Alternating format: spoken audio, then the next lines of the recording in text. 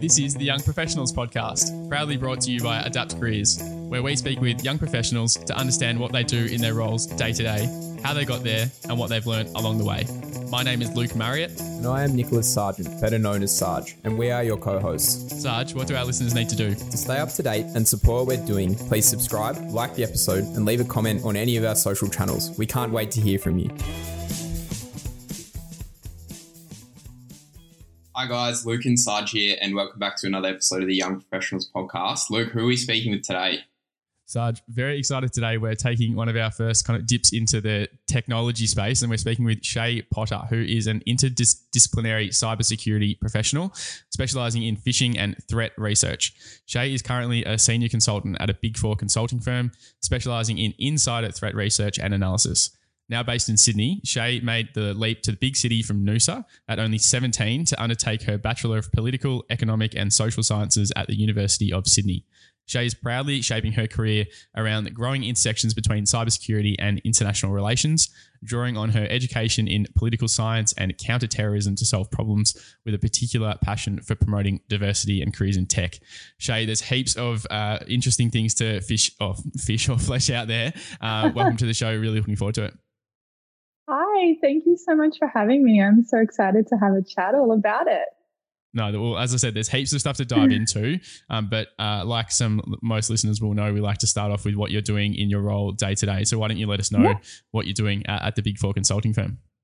Yeah, so it's a fresh role for me. I've just joined the team, and what I'll be doing is that, so when we think about cybersecurity, there's sort of three things that we all want to cover off. So there's people, process, and technology. And people often think that cybersecurity is really just about the technology, but the people and process are so important. So we've got sort of the hardcore technologists who really focus on securing the tech around the firewalls and all of the endpoints and the networks and the systems. And then we've got people who work in sort of legal and governance who look at securing the policy. And then for me, I really look at securing the people. So what I'll be doing day to day is looking at insider threat research. So often when we think about these big companies and even small to medium-sized enterprises as well, they've got a really amazing, juicy amount of sensitive information that they have, whether that's like market sensitive data, their own intellectual property with their research that they've done, or whether it's customer data, like personally identifiable information, all of that. That is a really juicy target for external actors, but also sometimes internal staff. And so sometimes whether it's malicious or just through ignorance or not understanding, there can be situations where staff will seek to exfiltrate that data. And so it's really important from the company's perspective that that is kept within the company. So for me, day to day, it's a lot of working on tooling. So there's a big sort of suite of tools that we can use to analyze people's behaviors on their networks, what kind of documents they're accessing, the frequency of when they're accessing that information, and the people that they're contacting with that information. So it's really around investigating and tracking the flows of data to understand when it's being misappropriated or when it's potentially leaving the company. So that sort of day-to-day down in the deep weeds, looking at those flows of information day to day, but then also when something comes out that we find concerning or interesting, we'll then launch an investigation into really unpacking how this information may be leaving the company, what are the ramifications of it, and then it's really a collaboration between my team, different legal teams, potentially HR, places like that, where we then sort of come together to look at a roadmap for how we remediate this, and also potentially informing regulators and things like that, depending on what data has left the company.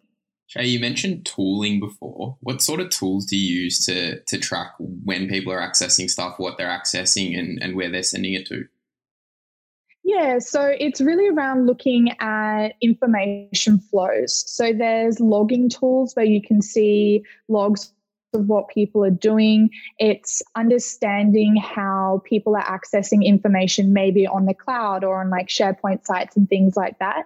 And it's really around tracking through how that information's being used. And so we can kind of profile information in a way that we understand is an appropriate use. And then when we find anomalies in that appropriate use that we've established, then we can look at understanding, okay, why is this being used in a way that's an anomaly to what we would expect? So where you've got a company, because like I'm at PwC and I don't know how many people work at PwC Australia, but there's a lot, and there's obviously a lot of information that we have too that you're trying to protect, or in Deloitte's case, you're trying to protect. How do you track that when you have, let's say, 10,000 people, and I presume that your team isn't 10,000 people big? Like what flags as being like something that's suspicious versus what's not? Yeah, so this is tough. And I think a lot of people in technology would agree that when we work with some of these tools, there's a lot of false positive. But the tooling that we use, because it's being used in such a broad sample size, what that actually means is that it's a continual refinement of how we're looking at what information is being sort of spewed out of it. So it's really around how we can identify what is an anomaly, and it's crunched through in terms of volume. I'm glad we don't have to sort through it manually. This is why the tooling is really important. And even when there's false positives, but it's when we can sort of rely on that technology to kind of do that sort of grunt work, the manual labor, that sort of thing, because, you know, there's companies out there with hundreds of thousands of employees that have to do this kind of work. So we really are reliant on a great use of technology, but then that human expertise of my team coming in and actually going, okay, we can investigate this or discount this as a false positive. And it's really around that sort of human tech collaboration to get to the best outcome, especially when we're looking at huge volumes of data like this. I think that's an important point, that the human tech collaboration, like you just phrased it there. And you know, when the conversation comes up, it's like, oh, is technology going to do all of these jobs that we just can't do at scale?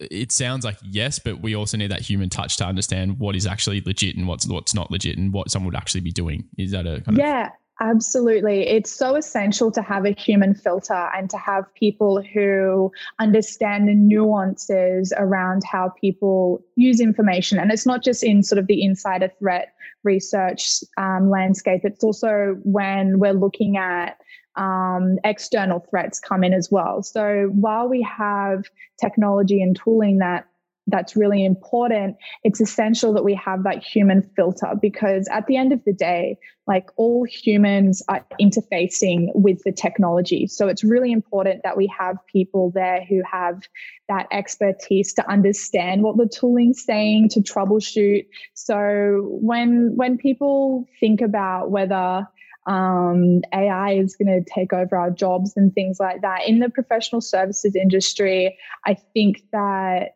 what that looks like is that it really demands that people are tech literate. So it's a shifting left rather than removing jobs. So people need to kind of shift into understanding the technology that they interface with, which may be automating part of their roles, but there's still that really important human expertise that you just can't replace, that will be needed.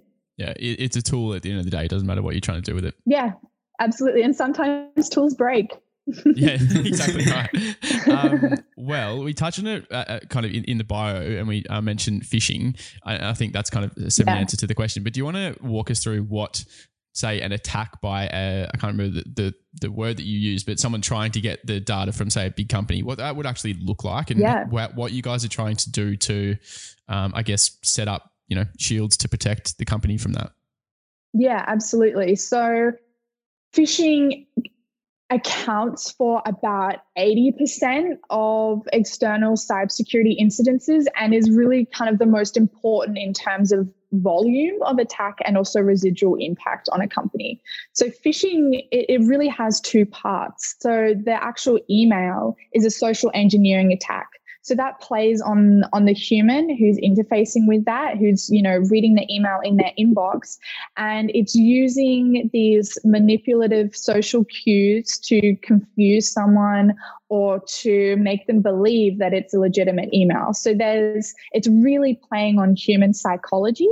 And then the second part of that is the payload. So when a user does fall for the phishing email, whether they've clicked on a dodgy link, opened an attachment, or actually entered their work credentials into a login form, that's really common, then that payload that is executed after that human interaction is what does the damage. So there's also, I think people underestimate how sophisticated they can be now. It's really not the Nigerian prince scam that is impacting big four companies or banks or sort of these financial services institutions. It's really the ones that are sophisticated and targeted to people's roles. And there's an amazing, fascinating intersection between open source intelligence work that cyber attackers will use to craft what's called like a spear phishing email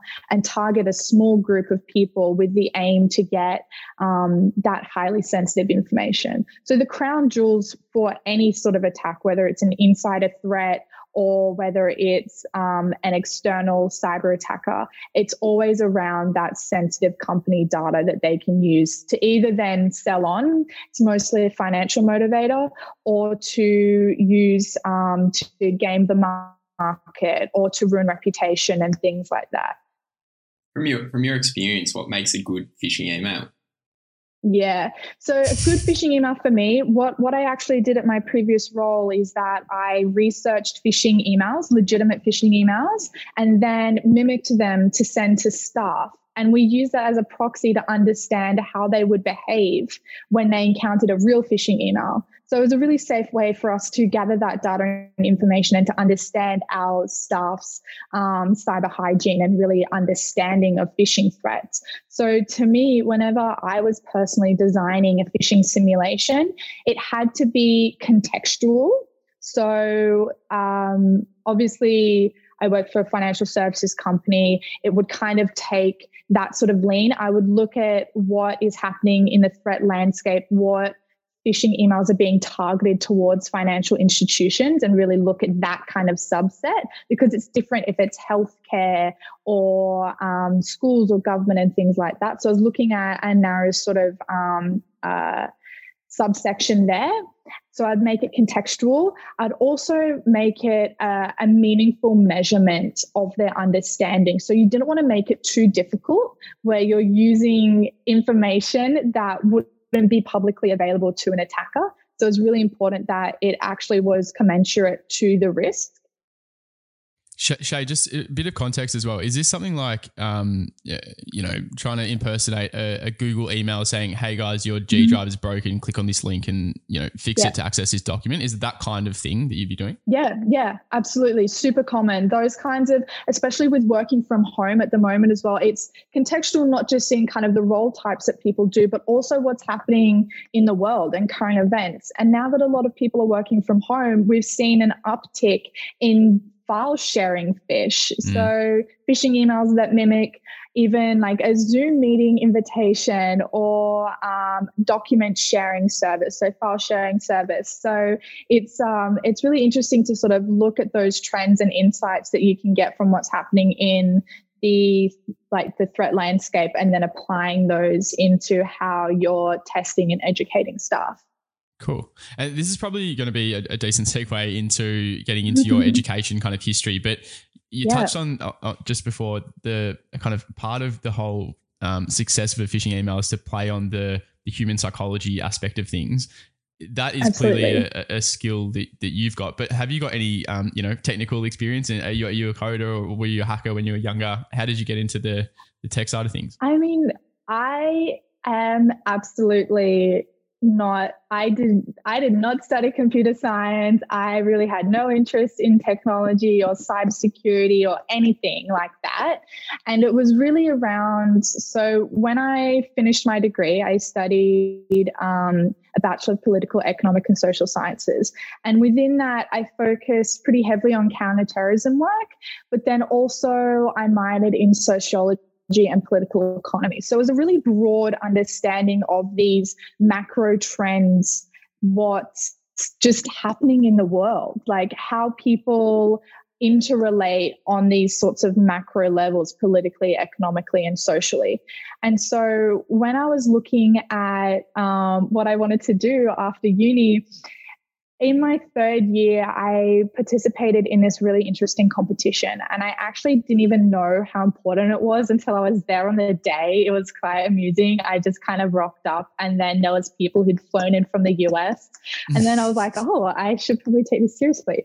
So it was a national security competition where we had to respond to a simulated event. And it just so happened that it was a cybersecurity event. So it was a fictitious attack on our national critical infrastructure. And so I was there to sort of argue from a national security perspective.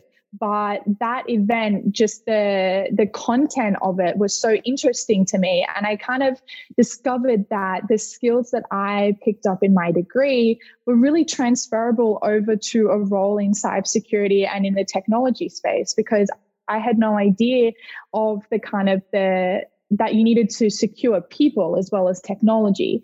So the conversations I had with those judges, the people from EY, CBA partners and things like that, were instrumental in me deciding to enter a career in cybersecurity. So at that time, I think I was 19 or 20, and I just could not fathom moving to Canberra to work for the government. I really enjoyed nights out in Sydney despite the lockout laws and things like that. So Canberra was off the cards for me. So I really had to kind of think about, okay, well, that means I need to sort of navigate into a private sector role.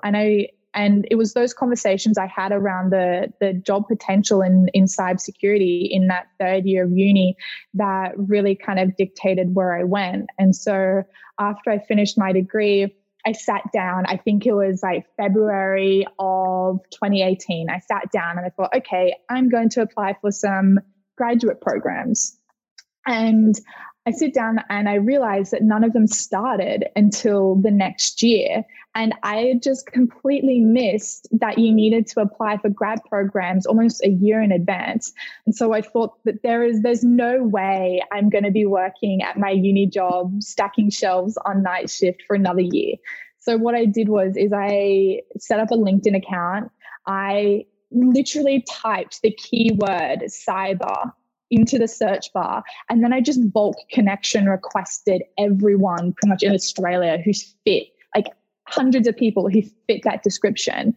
And then I kind of thought, okay, I'm really going to make a go of this. So I leveraged some free online resources from Charles Sturt University. Amazing. It gives you, it's not like a qualification, but it's like a short course that's, recognized and it's taught by industry professionals. So I did a bunch of those for free. And then I just wrote a couple of statuses on LinkedIn around how I was really engaged. I wanted to learn. I just wanted to get my foot in a door. And it turned out that there was such a demand for enthusiastic young people to join the cybersecurity industry that people were reaching out to me, messaging me, asking me to come in for interviews or even just to point me towards resources or connections that they had. So I never actually had to write a single job application. It just so happened that my role in the financial services company hit me up and I went in for an interview. And so with the phishing work that I did there, they kind of related it to, okay, well, she's studied around sort of counterterrorism, and that sort of relates to organized crime, which is like cybercrime, which is basically phishing. So it was quite a long bow to draw, but there's some really interesting parallels that you can learn in a social sciences degree that translates over really effectively into these kinds of roles. And the thing is with cybersecurity, if you're looking to get into a career in cyber, the prevailing opinion is that you can't teach someone's attitude, but you can teach them about cyber. So as long as you have that real learning mindset and wanting to read up and research and put in the time to learn, then companies will be more than happy with that, and they can teach you the technical expertise that you need to know on the job. That's pretty cool, Shae. I love that you went out and you like made demand for yourself. A question for me on that is what was the turnaround time between you being like, okay, I'm going to search cyber and connect with all these people to then you being a bit of a young guru and everyone reaching out to you wanting to try secure you for work? Yep. So I first really started to get the ball rolling in February of 2018, and I started at Macquarie in early May. So it was a really short turnaround time, and it really speaks to the demand that companies in Sydney and across Australia have for enthusiastic young people who just want to learn. So it kind of blew my mind, the support from the industry at large, who genuinely reached out to me saying, hey, like, come in for an interview here, or maybe speak to this person and things like that. So it's a small industry, it's a growing industry, but that means we all really look out for each other as well. Shae, I want to get into in a little bit, like you seem like such a passionate and like self-driven person, and if you get an idea in your head, you'll just go and do it.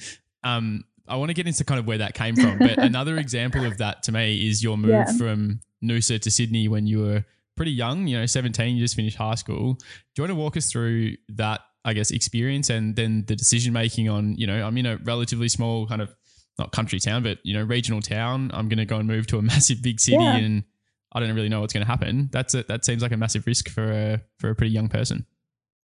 Yeah, I mean, absolutely. When I was in sort of year 11, year 12, I knew that I wanted to go to university. And then I thought, okay, how can I make this the most challenging, difficult experience that I possibly could? Because I already knew that it was going to be difficult. I knew that university was going to be hard, but I just really kind of dared myself to go, okay, but what if you actually went and did the hardest possible thing that you could do? And so I told my mum that I would apply for universities in Queensland as well, but I actually didn't. I didn't. And so I just applied for courses at the University of Sydney, and I got into the course that I wanted. And I thought, okay, now I actually have to put in the hard work, So I think that really came from just looking at where I was in Noosa, it's a beautiful, amazing, incredible place to grow up with the community and the environment. But for me, I knew that I wanted to work in a professional career, and there wasn't that sort of scope available to me in Noosa. And I really kind of thought more broadly around sort of what I wanted to do in Brisbane, and that didn't offer me, in my opinion, the same kind of challenge that Sydney would have offered me, because I knew that in Sydney there would be my peers at university would be some of the brightest, most privileged, most educated students in the country. And I wanted to see if I could kick it with them and see if I could, back myself from being from, a high school that had surfing as a subject, a great subject. But I really wanted to see if I could put myself out of my comfort zone in a way that would just push me as far as I possibly could while still being, relatively safe in it. And so I decided to move to Sydney. I moved on the 1st of January in 2015. I graduated in December. So I was straight out of there. And it was a really challenging time, because not only was I starting university, I was also living on my own for the first time, living in a new city.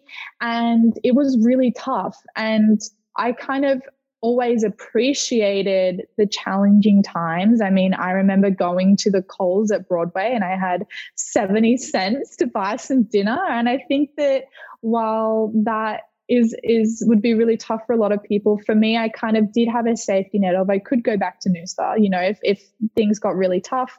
And so I really saw that as a formative character building experiences, those early few years spent in Sydney, where I was really discovering who I was, how I could, look after myself independently. And those kinds of lessons for me were so instrumental in really building up the courage that I have in myself to really back myself and to keep the momentum going. So everything that I'm doing now was really informed by those early experiences where I did have to sit way out of my comfort zone. I did have to, make things work for myself. And so now that I know that I can do all of that. So it means that when I look at making, a risky decision now around whether I change jobs or whatever I want to do, I already know that I can do it. So making riskier decisions now are a lot easier because I really kind of put myself through tough times in a kind of a safe way when I was younger. What was the hardest thing that you encountered when you made the move from Noosa to Sydney? Was it like just being by yourself? Was it meeting a whole bunch of people you never met before? Yeah, I mean, it all flies at you so quickly. And I think the hardest thing is really self-regulation. So knowing around your priorities and how you invest your time and the very limited resources that I had. So I had to be very clear around what my purpose was, why I was in Sydney, why I was putting myself through such a tough time. So being really clear on my priorities and my values was important for me to kind of self-regulate. So I knew that I didn't want to squander the experience to, not do well at uni and kind of go back to Noosa, not with my tail between my legs, but just knowing for me that I'd not put in 100%. So for me, it was always around holding myself accountable first and foremost to my own values and my own priorities, not anyone else's. You touched on it just before in terms of like the concept of, if it all kind of didn't work out, you could always just still go back to Noosa. Yeah. Like compare your attitude now to what people would say is like risky things compared to what your perception of that risky thing back then. Like, is it even risky now? When you've got that perspective, it's like, it's not really that big of a deal. Like just go and do it kind of thing, I would imagine. Yeah, absolutely. Because I had so many experiences where I failed safely. And I think that that's really important. I had those experiences where I experienced hardship and tough times and I made it through myself. And it means that I have a sort of just an innate belief in my own ability now to perform. So if I think about how I can extend myself now, whether it's professionally with fitness goals or financial goals or anything like that, I sort of just have this bank of experience now that I can draw upon, where there were times where I didn't know if I was going to pull through for myself, and I totally did. So now when I look at making those kinds of leaps and those risky decisions, it means that it doesn't feel like so much of a risk, and I can really extend myself in ways that, 17, 18-year-old Shae would be so proud of now. And so being able to test yourself in those safe-ish environments, I think are so important in kind of building up your resiliency and your grit that will then inform how you make decisions for the rest of your, 20s and 30s. On the point of failing safely, what would you have to say to someone that is, either tossing up like a career change decision, whether I want to get into cybersecurity, or they're, studying an economics and politics degree and thinking, what else can I do that might be a bit of a risk? What would you kind of say to those people, and what would you say in terms of, tips on getting into the industry? Yeah. So if you're looking at moving into a career in technology, whether you're coming out of university or you're looking to make a career change sort of mid-career, I would say that feel good about it, because if you have the attitude to want to move into the industry, then you're halfway there, because employers, there is such a talent gap between people who are coming through this pipeline and the amount of roles out there, even sort of grad roles or associate level roles. It means that if someone who's interviewing you can see that you have an attitude where you're wanting to learn, then you're pretty much set, because you can learn the technical things in the job. And so what I would say to them is to really understand your priorities around why you want to make a shift into technology, because there is a learning curve and there's a certain amount of time that you have to invest into learning. And I think that really energizes some people. So that's great. I would also look at what skills you have that are transferable and really market yourself on those kinds of skills and build up that career narrative. So whether you did like an arts and social sciences degree like me, you can really build up a career narrative around how you want to look at securing the people side of the people process and technology. Or if you're mid-career and you've got an experience in education and teaching, you can come in and do cyber awareness and education, because, like 90% of the time when companies get hacked, it's because a human sort of failed at one point. So they clicked the link or they didn't understand the process properly. So that education of staff is a huge segment of the cybersecurity industry that is growing, and there's huge demand for it, but it's also the most accessible in terms of people who want to kind of use that as a lily pad to jump into other technical roles. So it's really around getting your foot in the door using the skills that you already have, whether it's like project management or education or legal experience, things like that, leveraging the skills that you already have to move laterally. So once you get your foot in the door, there's project managers who work on cybersecurity teams.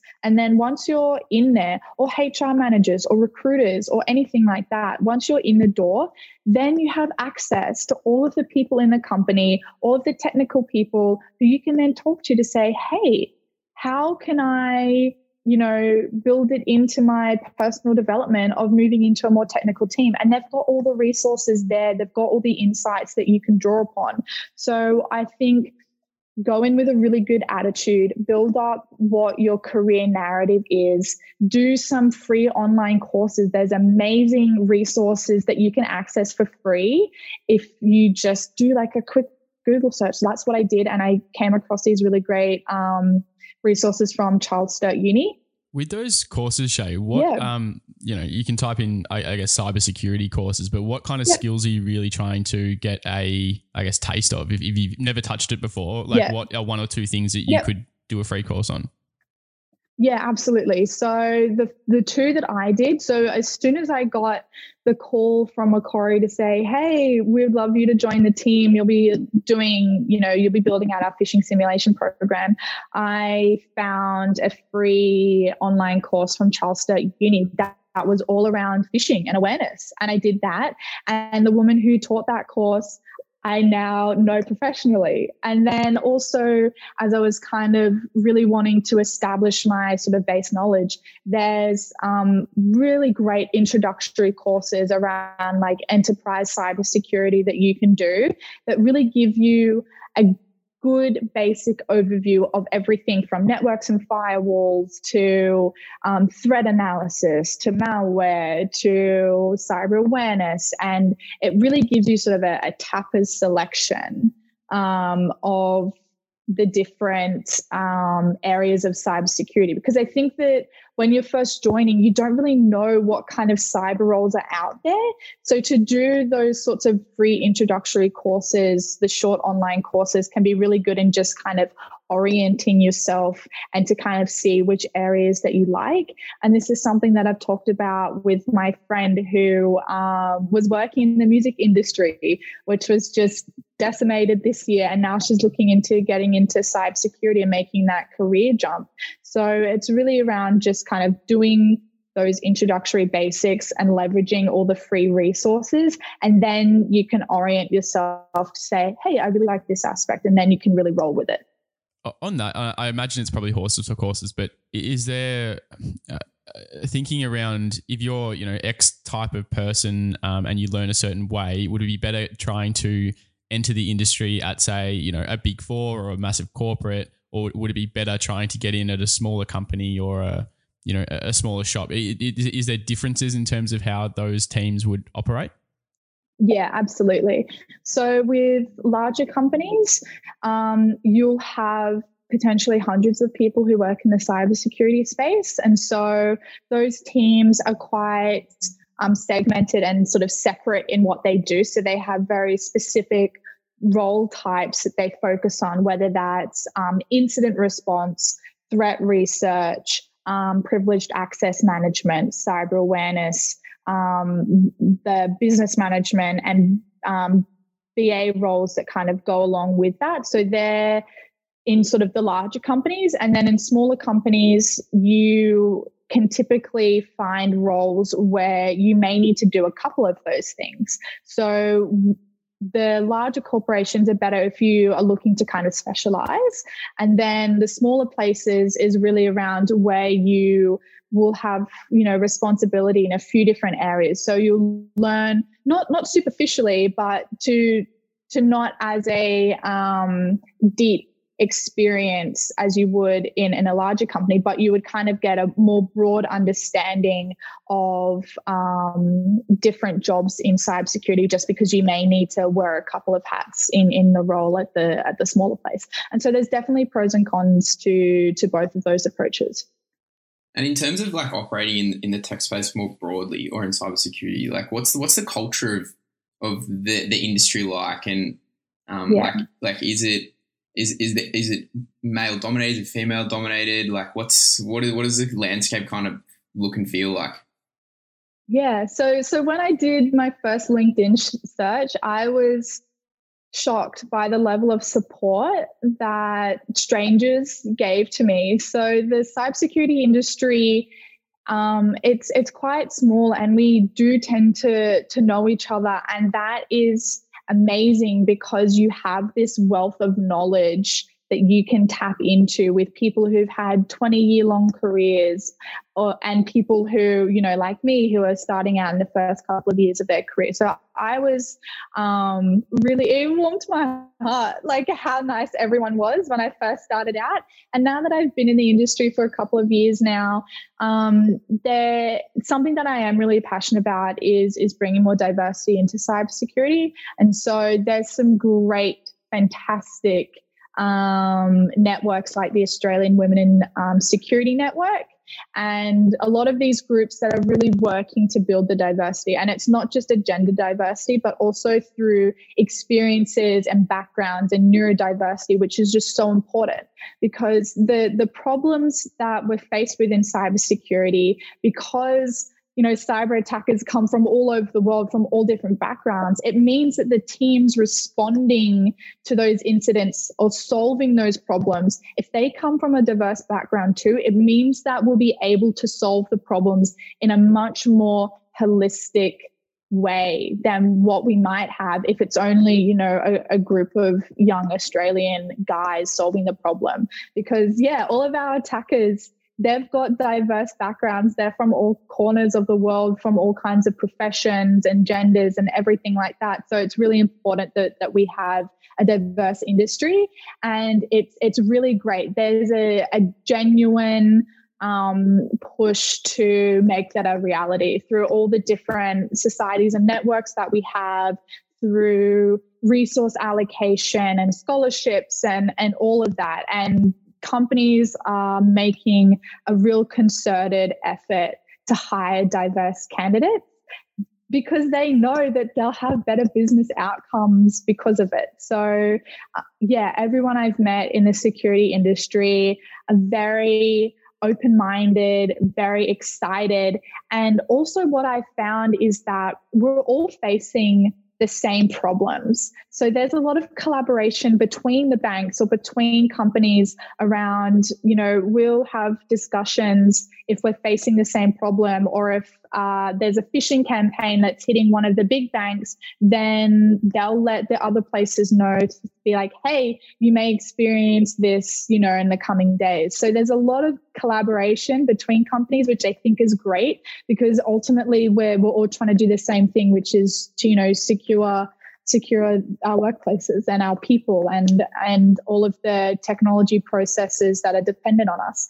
And, when we think about it, the banks, they're part of our critical infrastructure. So if CBA goes down, or ANZ, things like that, that actually has a real tangible impact on many, many Australians. Oh, that collaborative piece within the industry, I think, shows how quickly it's growing. And how diverse it is as a subject matter. It's like no one 100% knows what's going on. So let's all get together and work together to really work it out. Yeah. And what I love about it is that if you've had a career for 20 years in cybersecurity, you're still learning every day. And that's what's really good about people who want to join the industry. You can't master cybersecurity. So if you're just coming in, so long as you want to learn, you'll be able to pick up the basics really quickly. And then you're just learning like everyone else who's been in a career for, a couple decades. One final one before we wrap up, Shae. What advice would you have for 17-year-old Shae? And I would tell myself to stop dyeing my hair and to invest in Bitcoin. I'd be like, there's this really interesting thing called Bitcoin that you should probably start to understand and chuck a couple dollars at it. But in all seriousness, I would tell her that you have the mindset and determination and motivation to do really great things and to really back yourself in your decision making, because once you understand your priorities and your values, when you have that kind of underpinning sort of ideological stream in your head for how you want to navigate your life, it makes the decisions and the tough decisions much easier, because you've always got like a reference point to come back to. So if you want to make a decision and you're kind of like sitting on the fence, just draw back on what your priorities and what your values are, and that will allow you to navigate what you want to do so much easier. And I would always say, talk to as many people as you can, because Sydney is a small place, Australia is a small place, and it's amazing the people who you'll meet who can have amazing impacts on your life, and to really pay it forward as well, because people have, given chances to you. Now that I'm a bit older, I really want to mentor young people and to give the same kind of chances to them. So it's really around recognizing your privileges as well and paying it forward too. So do that, 17-year-old Shae. I think that's awesome advice and a great place to leave it, Shae. So thanks for coming on the show today and talking us through what phishing is and how much of a growing industry the cybersecurity space is. So thanks a lot. No worries. It's been great to chat. Thank you so much for having me. Thanks, Shae. Appreciate it.